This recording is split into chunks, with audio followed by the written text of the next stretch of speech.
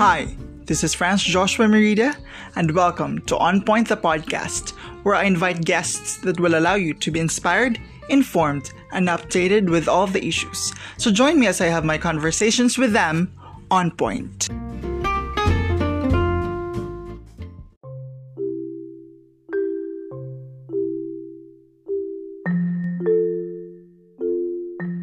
Welcome na naman po dito sa isang episode ng On Point the podcast. Ang pag-uusapan po natin sa isyung ito ay patungkol po sa pagbabalik ng barangay at SK election after 5 years, if I'm not mistaken. At may makakasama po tayong nagbabalik dito po sa ating munting programa. Siya po ay profesor mula sa Political Science Department ng University of Santo Tomas.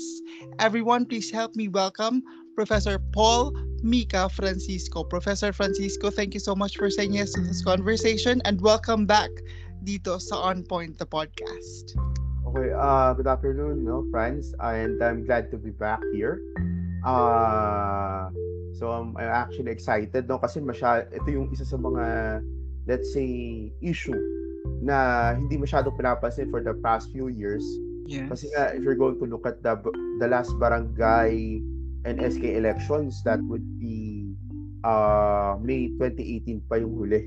Mm-hmm. So parang matagal-tagal din. Hindi na siya napapansin. That it seems like tapos kahit ba may election, parang when it comes sa barangay, hindi naman siya masyadong binibigyan ng halaga ng mga tao. Siguro kasi hindi natin nakikita, for example, let's say kasi ang Filipino, we consume media so much. Yes. Na since hindi mo naman nakikita usually yung mga barangay captains sa let's say sa TV, parang hindi sila nabigyan ng parang ganyan, parang kumbaga hindi naka-capture ng media or anything, no? Walang Oo. traction. Mm-hmm. Kumbaga pero kung iisipin mo, yan yung unang-una mong pupuntahan if you have a particular issue, you have to go to the barangay. No? Pero yun, hindi masyadong nabibigyan ng halaga, which is maganda tong pag-uusapan natin. Yes. So, ayun, bilang panimula, bago yung mga talakayan. Bilang panimula, ihabla muna natin yung pinaka-basic, no? Doon naman tayo talaga nagsisimula. Ano ba ang kwalifikasyon una ng mga barangay officials, then pupunta tayo doon sa officials naman para sa sangguniang kabataan. So, okay, pag tinignan niyo sa Local Government Code of 1991 or RA 7160, makikita niyo dun yung qualifications ng sino yung pwedeng tumakbo na barangay officials. Syempre, number 1, dapat parehas na punong barangay at saka member ng sangguniang barangay. Kasi isang puno ang composition niyan sa elected is isang punong barangay, 7 member ng sangguniang barangay. So basically, una syempre Filipino citizen dapat. Hindi naman mawawala 'yon. Pangalawa, syempre registered voter siya, doon sa definitely doon sa area. Then pangatlo, at least 1 year residence doon sa barangay. 1 year na pagdating doon sa election, nakaisang taon na siya doon nakatira. mm-hmm. Okay, so parang hindi naman necessary na isang taon ka na nakatira doon. Let's say mga ilang months. Pero pagdating ng election, 1 year na yung residence mo, pwede ka na rin tumakbo. Okay. Tapos, dapat marunong ka magsulat at magbasa ng Filipino. Okay. Hindi siya walang nakalagay din na Filipino and English. Talagang Filipino lang yung nakalagay doon. Which I think ang logic doon is para mas makakonect siya sigurado sa mga constituents niya. Okay. And lastly, pagdating sa edad, at least 18 years old. So, ibig sabihin kahit 18, basta 18 years old ka na, may karapatan ka na tumakbo bilang punong barangay or parte ng sangguniang barangay. So, yun yung sa elected sa officials. Iano ka rin ba sa SK or pwede din. Diretso.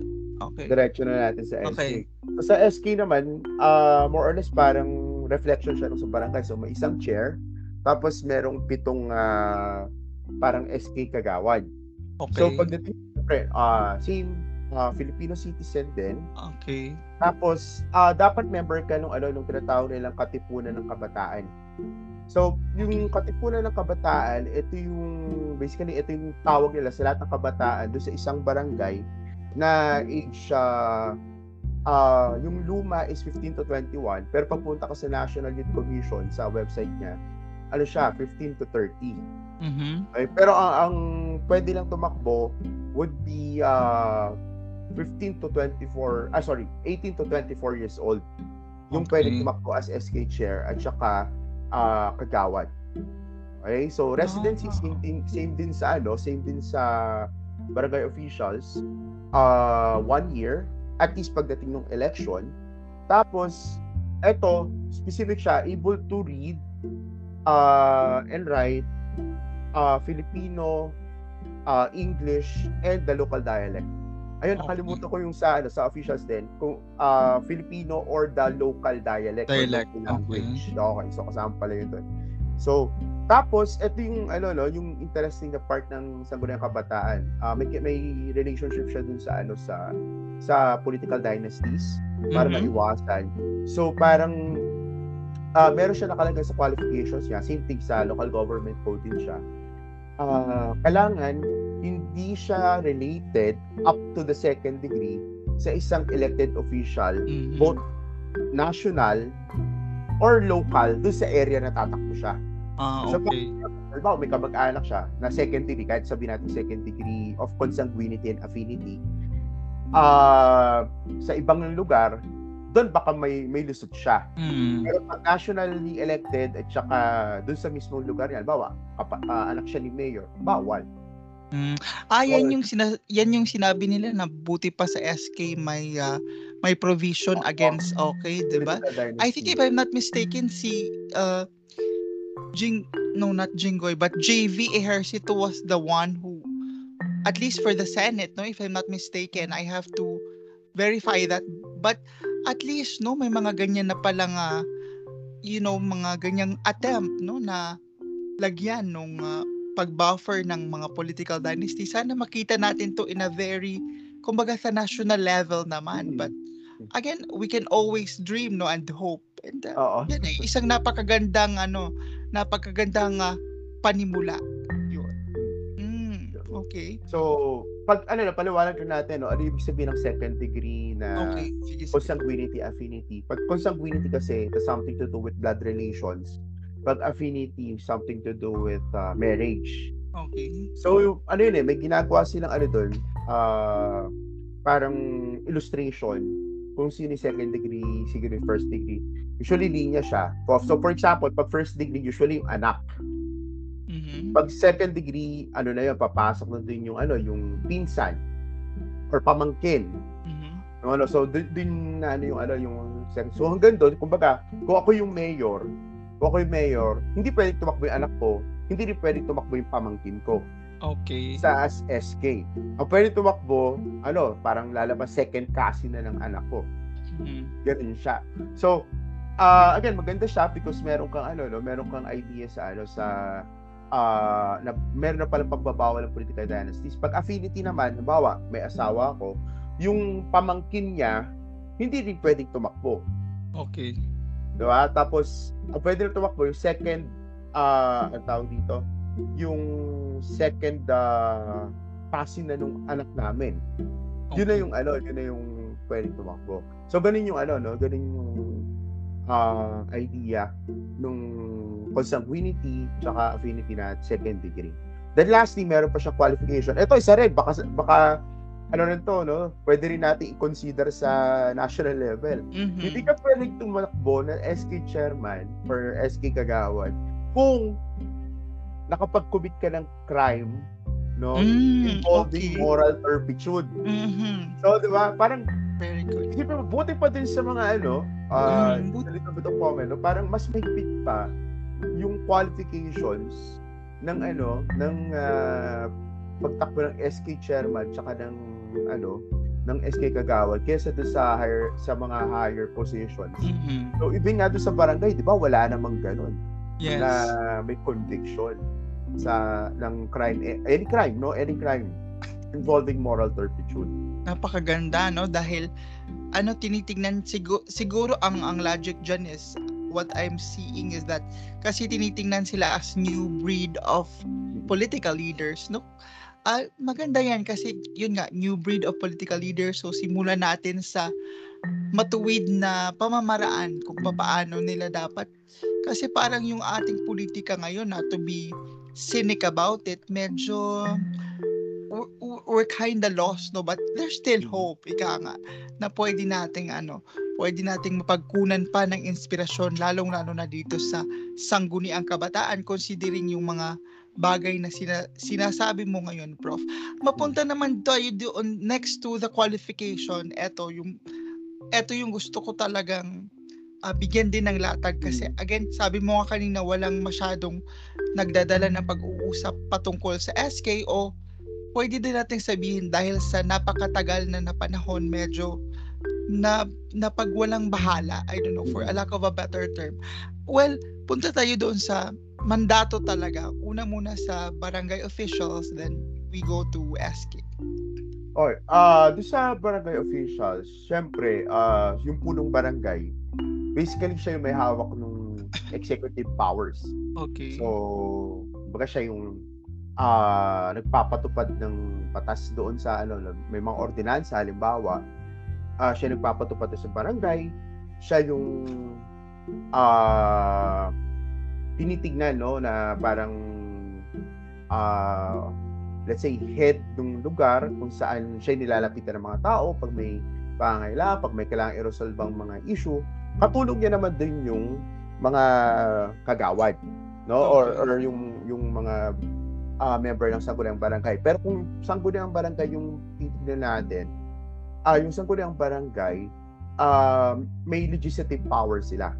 So sila yung gumagawa ng ordinance na syempre applicable lang doon sa barangay. Pero pag nakita mo yung description nila, pag isa-isa mo yung mga yung anong tawag dito, yung kanilang mga mandates na makikita mo sa local government code, parang lumalabas pa rin although may ganung assignment na ito si executive at si legislative, parang lumalabas it's still helping each other out, no? And it's all about maintaining, no? Sa nakita ko when I was trying to synthesize ano ba talaga yung purpose ng barangay, it was maintaining peace and order talaga dun sa barangay. Then at the same time, pwede mo rin sabihin na syempre in charge sila sa pag-deliver ng services.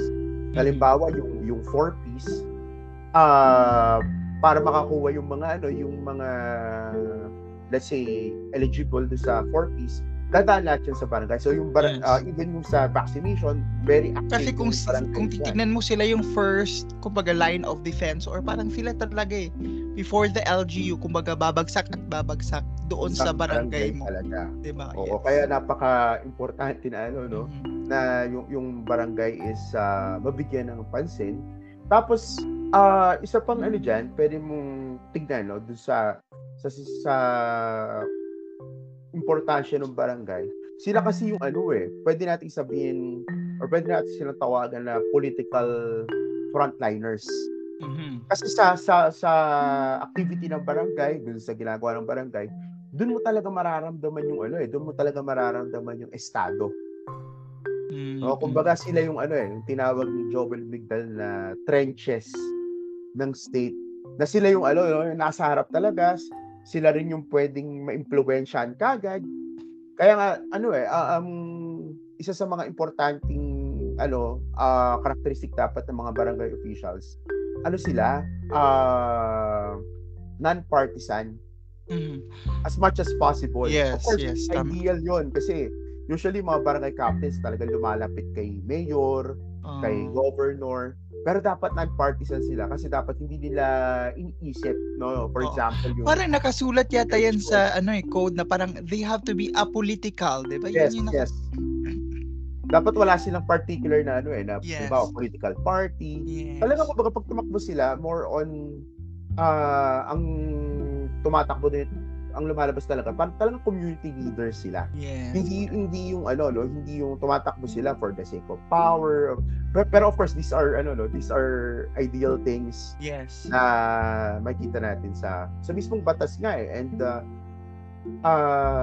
we just hope na ganun talaga yung nangyayari kay kay barangay captain.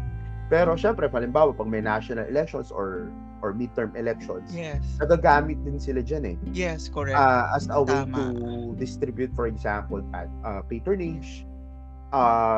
Sa 4-piece, ano dyan eh, meron ding problema based on my sources, which I will not name.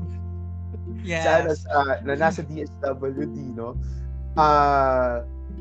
Naglalagay sila dyan ng mga pangalan na hindi naman dapat talaga nandun. Yes. Kaya minsan, gusto natin, instead na dumiretso lang tayo sa barangay, pupunta pa tayo, iaangat kagad natin, or pupunta tayo sa ibang programa. Di ba? Meron mga public service programs. Yeah. Tapos yung public service program, pag pinanood mo, ituturo rin naman sila sa barangay. Yes. Which is, babalik again, at babalik. Sila pa rin yung sila pa rin yung dapat tinitingnan natin. In fact, merong mga kaso nga, kasama rin sa mga ginagawa nila. Pag may mga kaso na, let's say, something to do with violence against women, sa kanila rin nagsisimula yan eh. Yes. Tapos, at saka sila, parang pwede silang tumulong doon. So, short, napaka-importante sa barangay, napaka-importante ng ating mga barangay officials. Pag tinignan natin yung mandate nila. Sa SK naman, syempre, tingnan natin, bakit ba tinayo si Sangguniang Kabataan? Yes, diba? Yes. Nakakalagay rin kasi sa constitution natin yung tungkol sa role ng youth sa nation building. So, actually, yung parang predecessor ng SK, I think this was created around 1987 or 1988. Pero meron pa siyang predecessor. Pero yung kasi ginamit naman yun ng panahon ni President Marcos Sr. na parang pangtapat naman dun sa mga aktivista. So parang ginamit siyang gano'n, no? Pero eto yung SK natin ngayon, when this was created, logic talaga yan is to emphasize the role of the youth. Nabanggit mo nga kanina, di ba? Parang tinetrain sila, alam mo yung qualifications sila mas mahigpit. Yes. So that they'll be the future leaders here in this country. So, pag tinignan natin ano yung role nila, for example, yung SK chairman, parang siya rin yung executive, just like the punong barangay. And parang katulong niya din. Again, it's a reflection nung barangay. Ang pagkakaiba lang is that exclusive siya sa kabataan. And yes, the purpose niya is youth development. Okay. Kaya yung mga projects niya dapat yung alam medyo na sa mga criticism sa SK is parang they lack a lot of SK leaders. They lack creativity when it comes to programs. Parang wala silang parang puro na lang paligan ng basketball.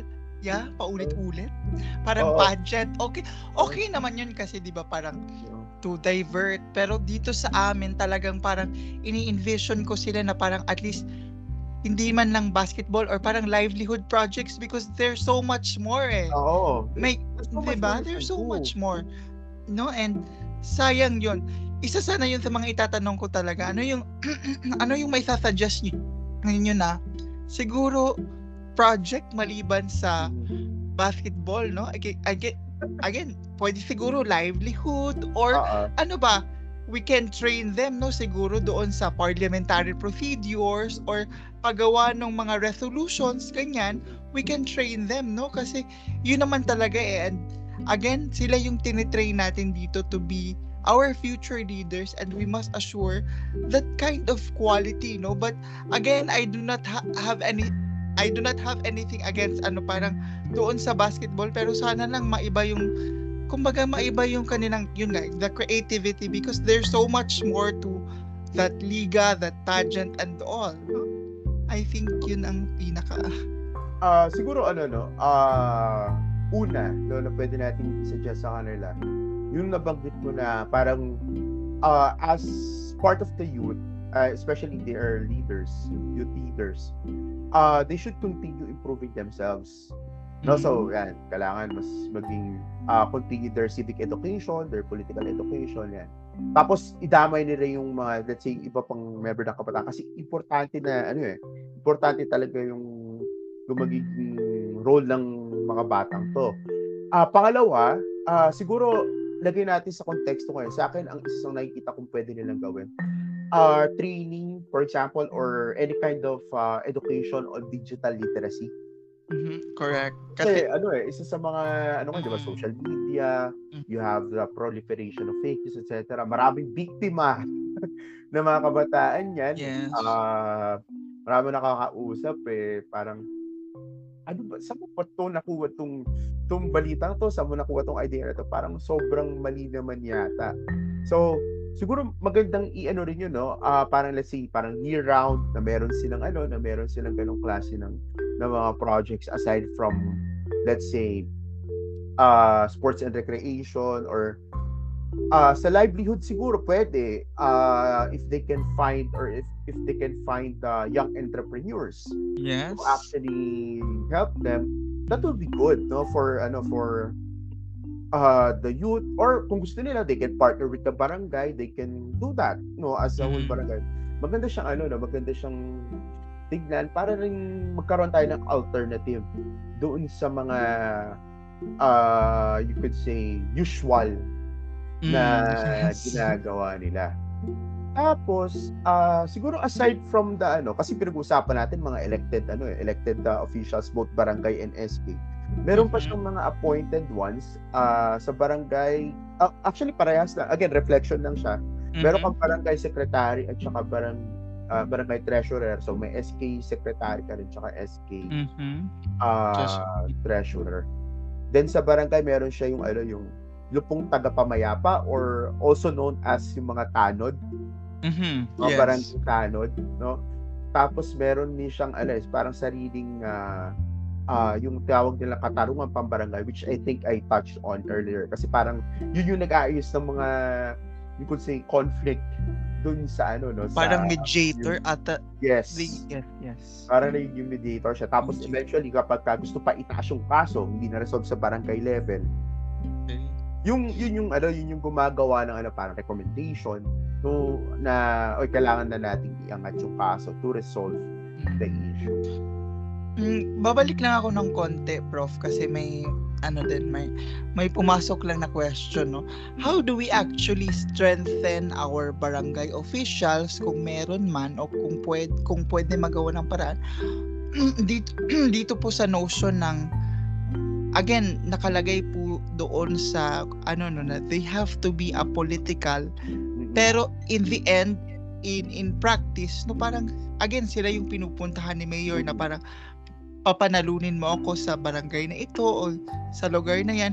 How do we actually strengthen our barangay officials? Or baka naman mali lang yung pag-intindi natin sa concept ng apolitical.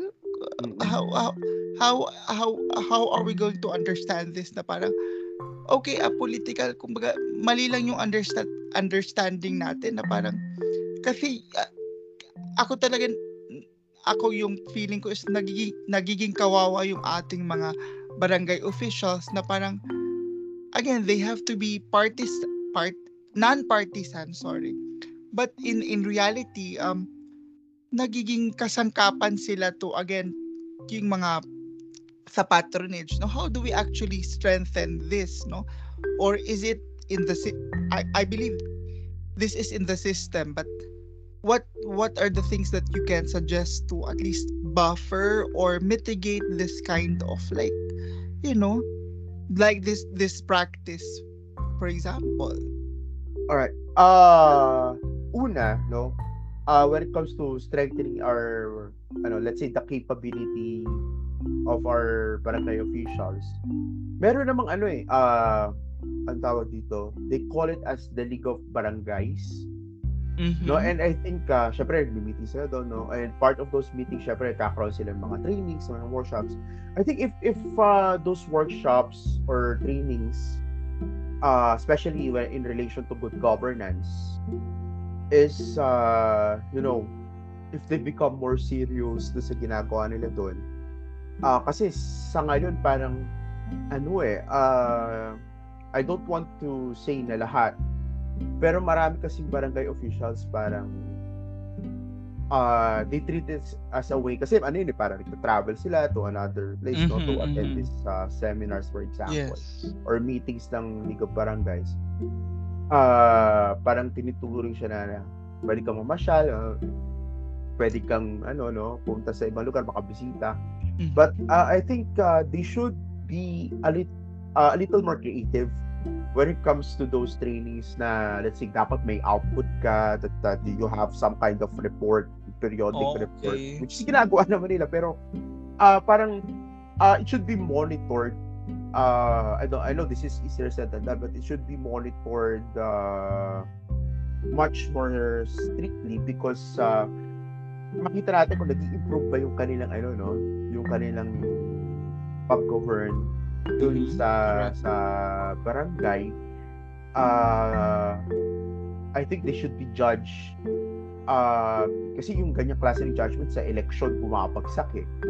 Doon kasi papasok yung ano yung isa sa mga ways to be accountable in a democracy sa election. Yeah. Kaya lang ang problema kasi sa the way we conduct our elections, especially in the barangay level, ito magandang tingnan to. Mhm. Very personal talaga siya. Kung yun ng national, local elections, napakaano niya na personal. What more sa barangay level? Yes, correct. Ang naririnig ko na ano diyan, mga experience with different barangays, no, Okay. would be it's so personal na ang tingin ng mga tao, especially kung tatakbo ka na pinunong barangay, bago mag-eleksyon dapat pag kumatok sila sa bahay mo no matter what time. Minsan Mm. nagiging joke na nga siya sa ano sa mga pelikula pero totoo siyang nangyayari. Yes. Nakakatok talaga siya sa'yo, hingi ng tulong, may Yes. na-ospital, ganyan. Kailangan magbigay ka talaga. Kailangan magpainom si ano, no? Meron Mhm. akong kakilala na nagtatakbo siyang barangay captain, ang sabi, kapitan, gano'n siya, no? Para manalo ka, kailangan magpainom ka. Painom. Mhm. So parang ano siya, no? It still is a reflection of how personalistic yung ano no, yung politika natin sa Pilipinas. Kaya dito mo talaga siya makikita sa ano sa barangay na talagang kasi nga as I mentioned, ano yung barangay sila yung political frontliners. So talagang Yes. sila talaga yung humaharap sa ganyang klase ng ano ng influence coming from these different social forces. So Mhm. how do we strengthen that?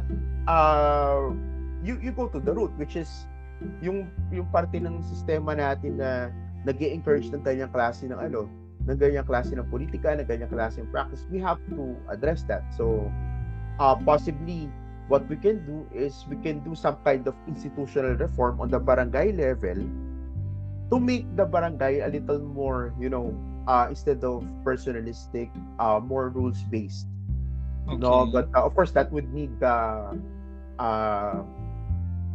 siguro hindi naman kailangan ng constitutional change doon, pero kailangan ng you could say some kind of legislation to do that, Okay. no, and so basically trying to make the barangay more rules based. Okay. Tapos doon sa tanong na um yung how do we ano yun? What's the second question? Sorry. Wala. It slipped my mind. Yung ano, no? Yung sa ano pa ba? Na hindi ko maalala kung na-address ko na rin yung second question. What's Yes. the second question again? Sorry. Punta naman tayo dun sa ano, Prof. Dun sa sinabi mo kanina na tama siya, no? Hindi siya masyadong napag-usapan. Kumbaga, Oo. wala sa TV, wala sa media and all. But how do we foster accountability and, with our barangays and SK? Kasi hindi siya katulad ng mga sa national natin eh. Let's say sa Senado, like kung may mga kabalastugan or may mga issues, talagang dinadala ng media outlets, no? Dinadala ng radio, newspapers, and all. But in this level sa barangay and SK, how do we actually ensure that there is accountability and transparency. I mean, how do we do this here? Na parang sinabi mo nga kanina, hindi masyadong walang nagdadala sa mga usapang ganito. Okay. I think pagdating sa barangay compared to the national level and or kahit sabihin natin sa level ng local government unit Okay. na province or municipality or city, I think mas madali sa barangay yung konsepto ng transparency and accountability, especially if you have active members of the community. Yes, Kasi sa correct. barangay, since sila nga yung pinakamalapit to sa mga tao, ibig sabihin nun, the people can actually demand more. We can actually expect more direct, more direct participation. Okay. Parang pagka nagkaroon kasi na, for example, ng barangay assembly, dun mo pwedeng ilabas eh. I think that's really health practice of direct, some kind of direct democracy. So mas madali siya unlike national level. Pero if we're that's just one way of and kasi ang assumption doon, you have active citizens, you have citizens who are really critical doon sa barangay. For sure meron naman yan, not everyone will just lie down and accept everything that the barangay chairman is doing. Answerable din naman kasi kung may reklamo ka, may grievance ka sa punong barangay, you can actually file that complaint sa Sangguniang Panglungsod. Okay. Na meron siyang ganung klase ng proseso, which is makikita niyo mo rin sa sa local government code. Kumbaga, parang lang yan, kung may let's say sa isang classroom, teacher ka, may reklamo sa yung estudyante, pwedeng yung una pwedeng i-direct niya sa'yo. Kung hindi na resolve sa level mo, ipass mo sa level ng halimbawa ng program chair mo. Same thing, ito, ang mas mataas dun sa barangay would be Sangguniang Panglungsod. Na sila yung magre-resolve, sila yung uusap how to address the problem. Then pagdating sa pera, answerable din ng barangay, particularly the barangay treasurer, answerable siya sa COA. Kasi lahat ng political subdivisions parang pwede naman siya i-check ng COA. Okay?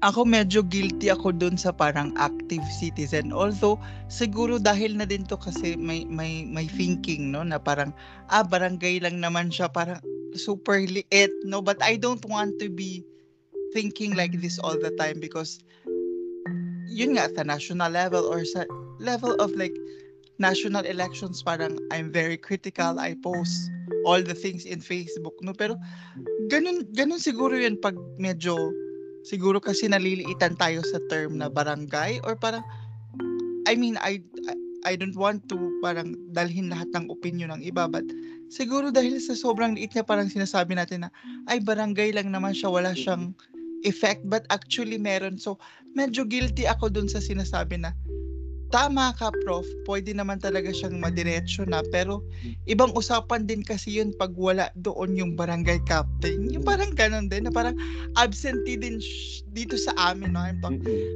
Absentee din kasi sila, parang nakakairita din. Imbis na gusto mong magsumbong, parang nakakairita din na sino bang dito, or parang minsan parang sa barangay pa namin nun, parang pinagpapasahan kami na doon ka, tapos pagpunta mo doon wala dito, parang ganun din. So medyo guilty din ako ng konti, parang may mga problemang ganun din, lalo na nung pandemic talaga. Doon ko nakita na parang may mga barangay naman na fast yung pag-deliver nila.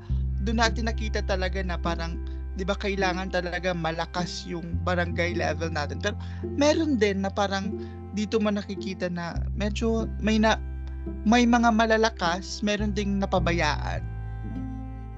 Which I think doon ngayon yung papasok yung doon ngayon yung papasok yung, kasi naiintindihan ko yung ganyang thinking parang nasan sila barangay officials, hindi sila ganun ka-active. Siguro doon papasok ngayon, siguro for the past few years hindi pa nila maramdaman yan, Kasi napopostpone yung Yes, barangay correct. election. Pero ngayon, tingnan natin what will happen. Mag-start na si campaign period is around October 19 to 28 yata yung campaign period. So let's see what they're going to do. No, na-neglect nila siguro yan. I'm just speculating. Na-neglect nila yung ganyang klase ng role nila because hindi naging constant yung pag-elect sa mga barangay officials. Possibly, no, once na nag-normalize na yung elections niya, yung ngayon nga parang hindi pa normal kasi after, ang sabi ng Supreme Court, after these elections, magsiserve lang sila ng hanggang 2025. Okay. Kasi dapat meron na yung from para yung yata, what you call this, isasabay na siya dun sa midterm elections. It Okay. can happen in 2025 kasi mas matipid yun as compared sa hinihiwalay si barangay elections. So yung mananalo ngayon, actually 2 years lang yung pagsisilbihan ng Tapos pagsisilbihan kasi may 2025. Oo, kasi Okay. 2025 na yung tapos yun, hopefully mag-normalize siya. So pag gano'n nag-normalize kasi, there's also possibility na pag hindi siya nag-perform maayos, ay, hindi ko nakikita si barangay chairman, ganyan. Pwede mo na siyang i-punish sa elections. Ngayon, kung hindi mo naman siya, within that term, gusto mo na siyang, let's say, make him or her more accountable, no? Or more responsible na hindi lang siya kasi may marami rin ako nakilala barangay captain, parang they are a bit passive, no? So for them to be more active leaders in the community, syempre doon na kayo papasok yung you have to put some kind of pressure on them, which is sana rin to, kaya rin siyang maintindihan ng iba pang members of the community kasi one or two active members of the community is not enough. Yes. Diba? Unless you can inspire those people, but correct. That's easier said than done. So kung marami sana, let's say merong isang volunteer group or merong grupo na talaga nagpo-push ng ng more activity from the barangay officials, then things might change. Yeah. Kasi lalabas dyan, they can be challenged or they can lose the next elections. Okay. So it's something that you can do something about. Yes. Siguro last question na lang or last few questions. Doon naman sa ano pa kaya yung masasuggest nyo, Prof, para siguro maibalik yung interest natin dito sa barangay and SK election kasi matagal-tagal siya I mean, na walang ano yung masuggest nyo na para maibalik yung interest natin, yung involvement na ito ay mahalaga. In fact, this is the basic unit of our community na parang we should elect a better set of leaders, ganyan. So, ano sa tingin nyo ang dapat gawin? Una, for sure sa ngayon, babalik yung interest natin dyan. Kasi mag-e-election Definitely, babalik yung interest natin. Pangalawa, which is I think more important and for you could say for long term yun nga, isama natin siya sa civic education, which is I think kasama naman, especially alala ko elementary, pinag-aaralan na yun yung barangay, ano yung ginagawa ng barangay. But can we try to make it not only for students but for everyone, no? Siguro si barangay can also play a role here na ipakita niya na, ito yung importansya namin. No, so it's matagal, like ko naman sinasabi to, but it's all about democratic education. Isama natin doon. It's all about civic education. Isama natin to kasi one of the reasons why hindi naging active yung mga tao because we don't know. We don't really understand. Yes. these things. Parang, okay, naintindihan ko na tuwing election, pero after that, I don't really care anymore. We forget that we still have a role to play in Mm-hmm. this democracy, Correct. no? Kaya nga parang dapat meron tayong constant reminder, constant education about the importance, let's say, of the barangay. Ano ba yung role na ginagampanan niya sa atin. Kasi pag iniisip mo, parang halimbawa kung gusto magreklamo ng isang tao, parang gusto idiretso ng korte, wherein pwede namang si barangay na Yes, yung pwede pang humawak, ma-resolve diba? pa doon sa level na Sa yun, di ba? level na yun eh. Mm. Kumbaga, a lot of people do not really understand yung importance ng barangay, and it's not exactly their fault. It's not exactly their fault. And may contribution din si barangay dito. Bakit gano'n? Kasi hindi siya masyadong active. Hindi alam tuloy ng mga tao. Ano ka ba? No? Ano yung ginagampala mo? Parang, Yes. you're just there. Nag-aantay lang na mag-election. No? Tapos, lalapitan ka ni mayor o ito yung gagamitin mo to actually help me win. So, nawawala ng parang nawawala siya ng importance. Siguro sa akin, hindi ko kasi talaga gusto yung term na apolitical. Sa totoo lang.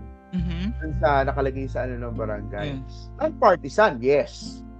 Pero not necessarily apolitical. Kasi ang ibig sabihin ng apolitical doon, it's more fitting na tawagin mo siyang non-partisan.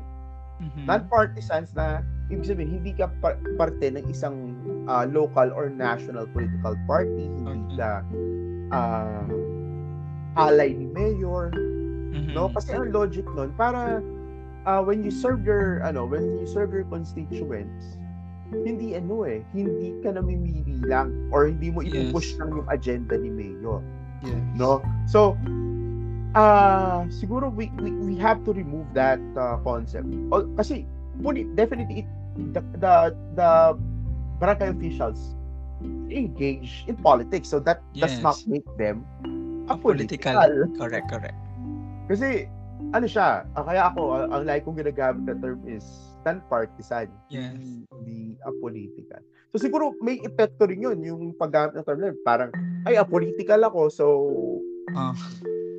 hindi ako kailangan masyadong engaged, active, hindi masyadong engaged, no?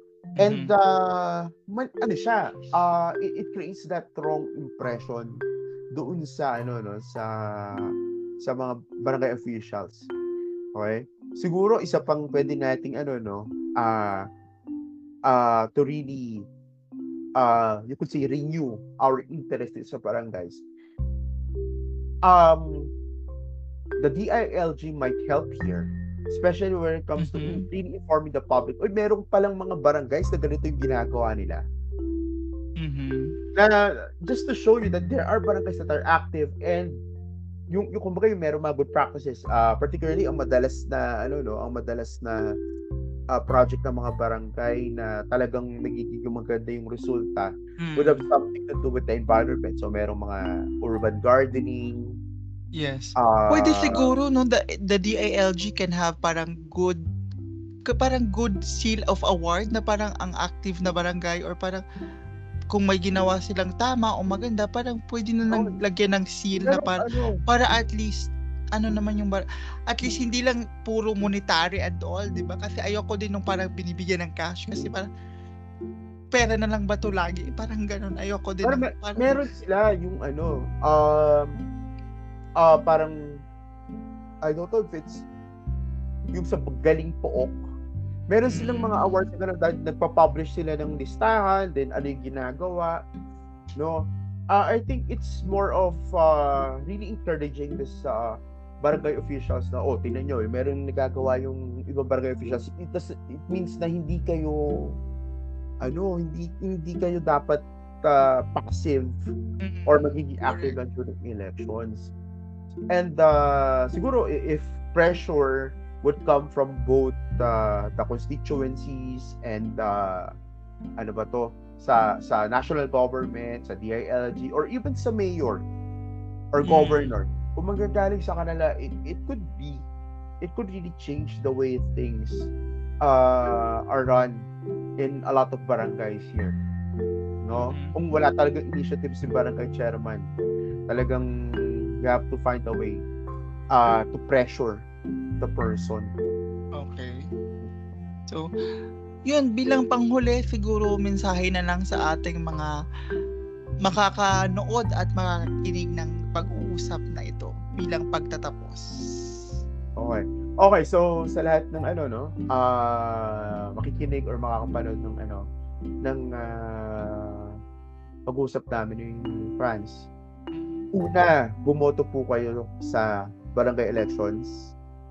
And pangalawa, reminder lang sa atin. Pag nanalo na po, pagtapos ng election, huwag po natin kalimutan na tayo po ay mamamayan ng ating barangay at maging aktibo po tayong mamamayan ng barangay. Kung wala pong ginagawa ang ating mga barangay officials, kailangan po natin silang i-pressure. At dapat po magtulungan po tayo na mas maging aktibo. Kasi tandaan po natin, maliit ang barangay. Ito pinakamaliit na political unit or political subdivision dito sa Pilipinas. Pero dito po nagsisimula ang lahat. Kasi kung hindi po natin kayang baguhin galing sa taas yung ating bansa, maganda po siguro magsimula po tayo sa mga maliliit na unit kagaya ng barangay. So yun lang po, patuloy po tayong mag-practice ng ating mga karapatan sa demokrasya na meron ang ating bansa.